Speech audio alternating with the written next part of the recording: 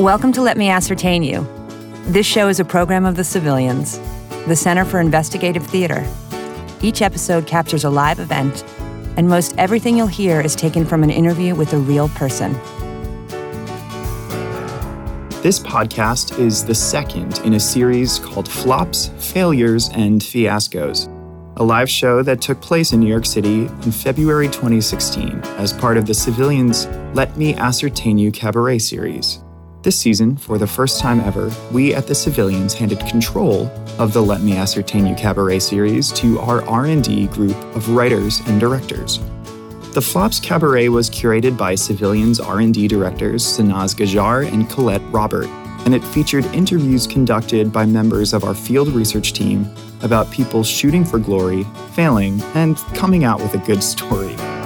To kick off this episode, we have Maria Cristina Oliveras singing The Only Time. She is accompanied on piano by the song's composer and lyricist, Eric March, who wrote the song based on an interview with an actor who starred in a bloody good production of Hamlet.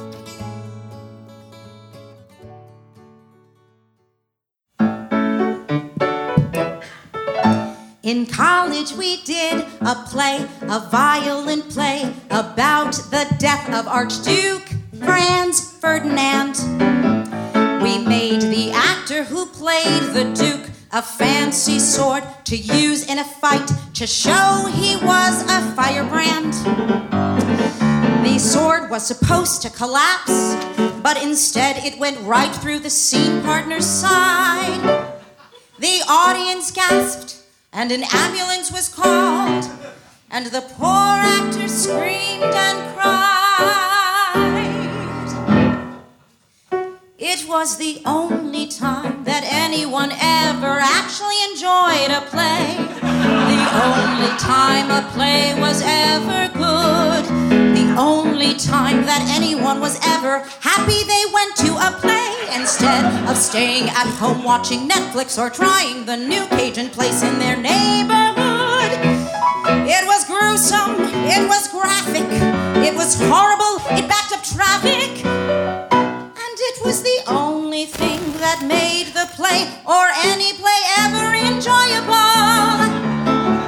Last weekend I saw a play about like a guy who yells at his family in Connecticut. I think it was at MTC. His daughters were like depressed even though they were rich, but I don't know, TBH, I couldn't follow it.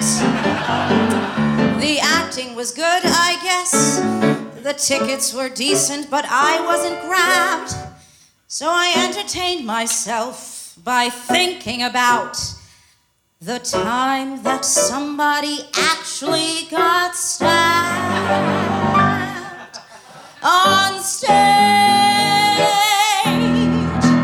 The only time that anyone ever actually enjoyed a play, that the audience was glad they left their cars. The only time that anyone ever regretted the money they spent, well, not that night, but instead of on basketball tickets, some wall art, a chair, or a case of granola bars.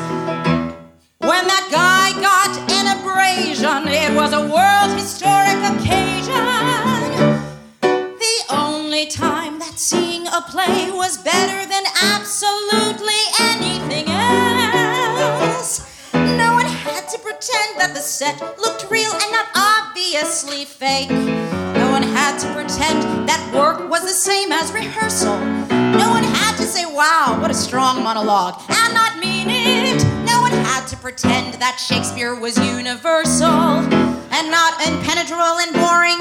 And even if they could fully get it, they'd realize it only spoke to the patriarchal concerns of 16th century English people and satisfied long-forgotten political disputes. And most disappointingly, no one got stabbed for real. Like the only time that anyone ever actually enjoyed a play. The only time a play wasn't hopelessly bad. The only time a play left an audience satisfied and content Instead of angry, depressed, suicidal, perplexed, and just so existentially sad. It was awesome. It was magic. The exact opposite of tragic. It was amazing. Simply amazing. And after that, the whole world went back to not enjoying plays.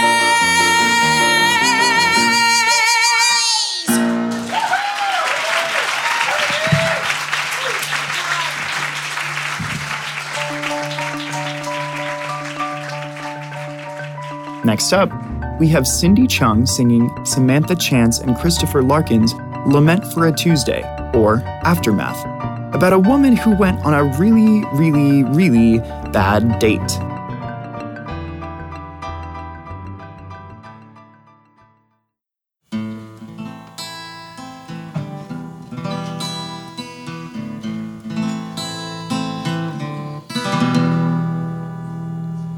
Here I sit in my kitchen. The wind is crying like my regrets. And I stare out the window, thinking why, oh why, as the sun sets. I mean, the sun actually set a few hours ago, but it's still setting in my heart. Because my heart is sad and battered since I just had a really bad date. And not just normal bad, a really bad date. Cause he said some racial shit, a really bad date. And there were some fucked up gender dynamics as well, a really bad date. I guess I'm still sort of unpacking it all. It was just really bad. Really bad.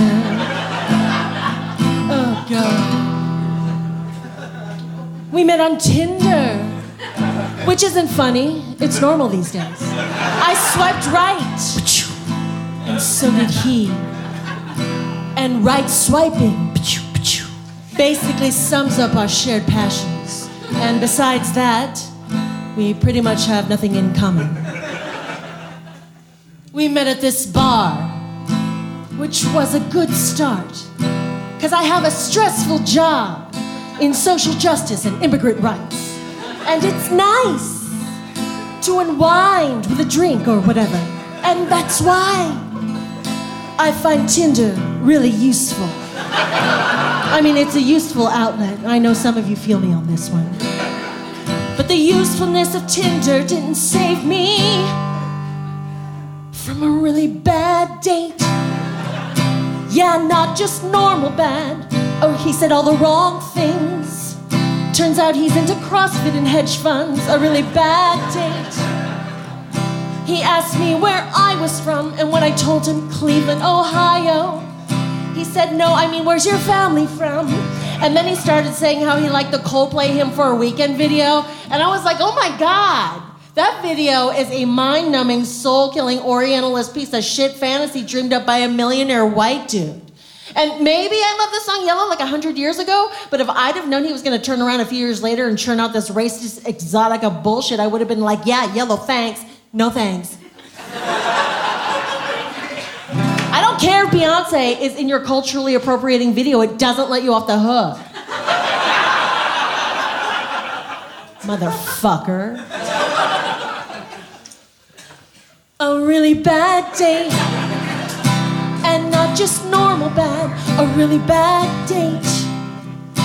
A lot of microaggressions going on there, a really bad date. I don't want to be fielding microaggressions when I'm decompressing, a really bad date. You know, microaggressions just aren't really sexy to me. But you know what the worst part of it was? For some reason in the moment, I couldn't find the language to respond.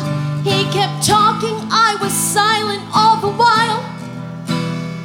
You think with everything I've been through, all the countless times I've done this, I'd be skilled enough by now to not just nod and smile. I said nothing. I let it slide. every time that happens, I think there's something small that breaks inside. I worry there's a precious piece of me that dies.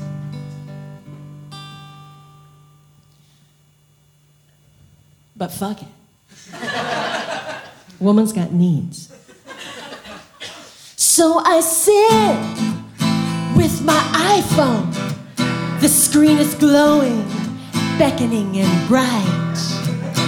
'Cause it's a 6 Plus. Ooh. So it has a very large screen. And maybe this time I'll get it right. Maybe this time it won't be a really bad date. Maybe this time it's gonna be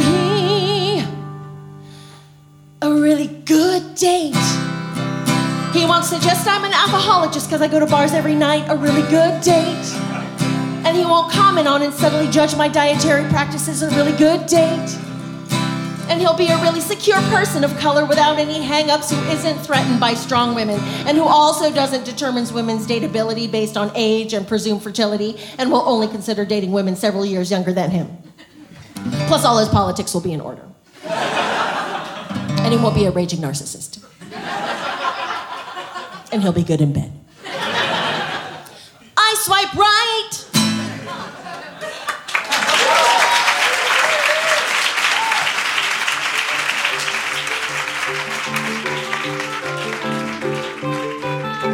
To close this episode, we have Nick Corey performing a monologue as Michael R., a theater gossip columnist who once got punched in the face for describing David Laveau's production of Fiddler on the Roof as ethnically cleansed. David Laveau's production, all Presbyterian production of Fiddler on the Roof. It was amazing. He cast girls as Tevia's daughters who were named Kelly, O'Reilly, and Murphy. So I went to see an early preview of it, and I thought, this is very pretty. But all the people are very attractive. Girls were gorgeous, guys were toned, and I thought there must have been an equinox in that shtetl.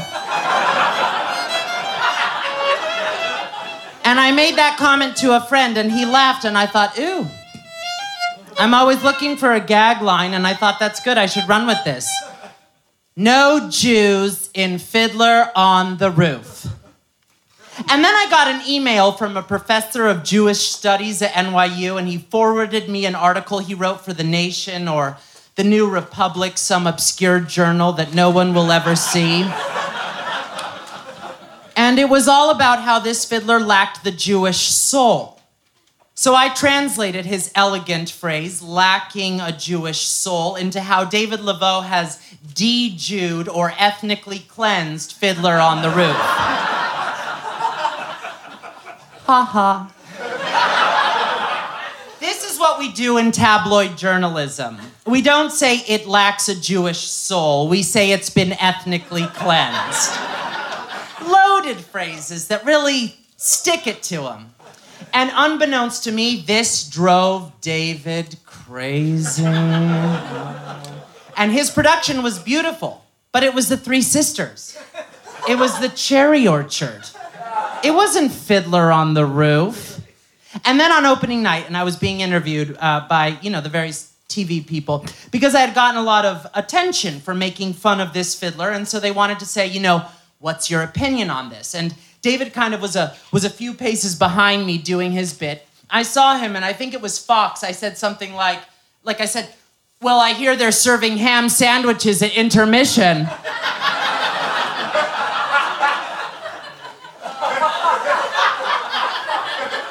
So jump ahead, we go to the party, the reviews come out, and Ben Brantley said, this is the Episcopal version of Fiddler on the Roof. He had rephrased he usually does. I have to lead Ben in the direction I want him to go in my columns before he writes his review. And then I was with Jimmy Niederlander Jr., who owned the theater and was one of the producers of Fiddler on the Roof and a good friend. And, he got the bad review, and I said, you win some, you lose some. Let's go have a drink. I'll buy you a drink at Angus McIndoe's. So off we went. We were minding our own business on the 3rd floor, having a Malbec, if I remember correctly. Well, in comes David Laveau and Maury Yeston and David's little posse of people. And David walks over, and we start talking, and he said, you know, the one thing I object to, I don't care what you write. They always say that. I don't care what you write, and then they proceed to tell you how pissed off they are about what you wrote. I don't care what you write, but the one thing that did bother me is you said I ethnically cleansed Fiddler on the Roof. That's a loaded phrase. I said, maybe, David, but, you know, what are you gonna do? He said, I'm very upset about that. That's really beyond the pale. I said, David, please give it up. Let it go. You want to know what the real problem is? You Oxford-educated directors are ruining our great American musicals. Because this was the time of the Sam Mendes doing The Dark Gypsy, the Brechtian Gypsy. Terrible phrase, Brechtian. I hate Brechtian. I like Neil Simon. So when I said, you British, you Oxford-educated elites are ruining our great American musicals, pow! I was suddenly on the floor,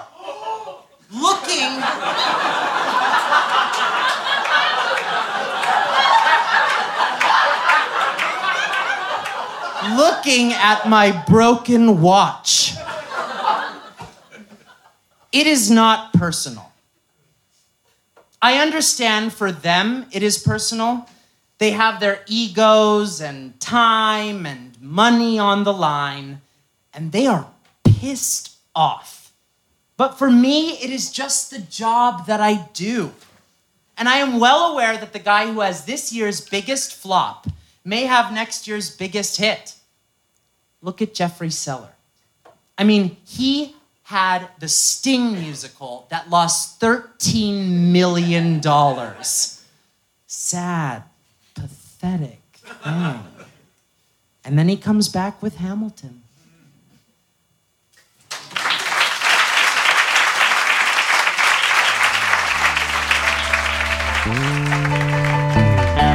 That's it for this episode of Let Me Ascertain You. If you liked what you heard, please help spread the word. To find out more about The Civilians and to see where you can see a live show, please visit our website, thecivilians.org. Thanks so much for listening.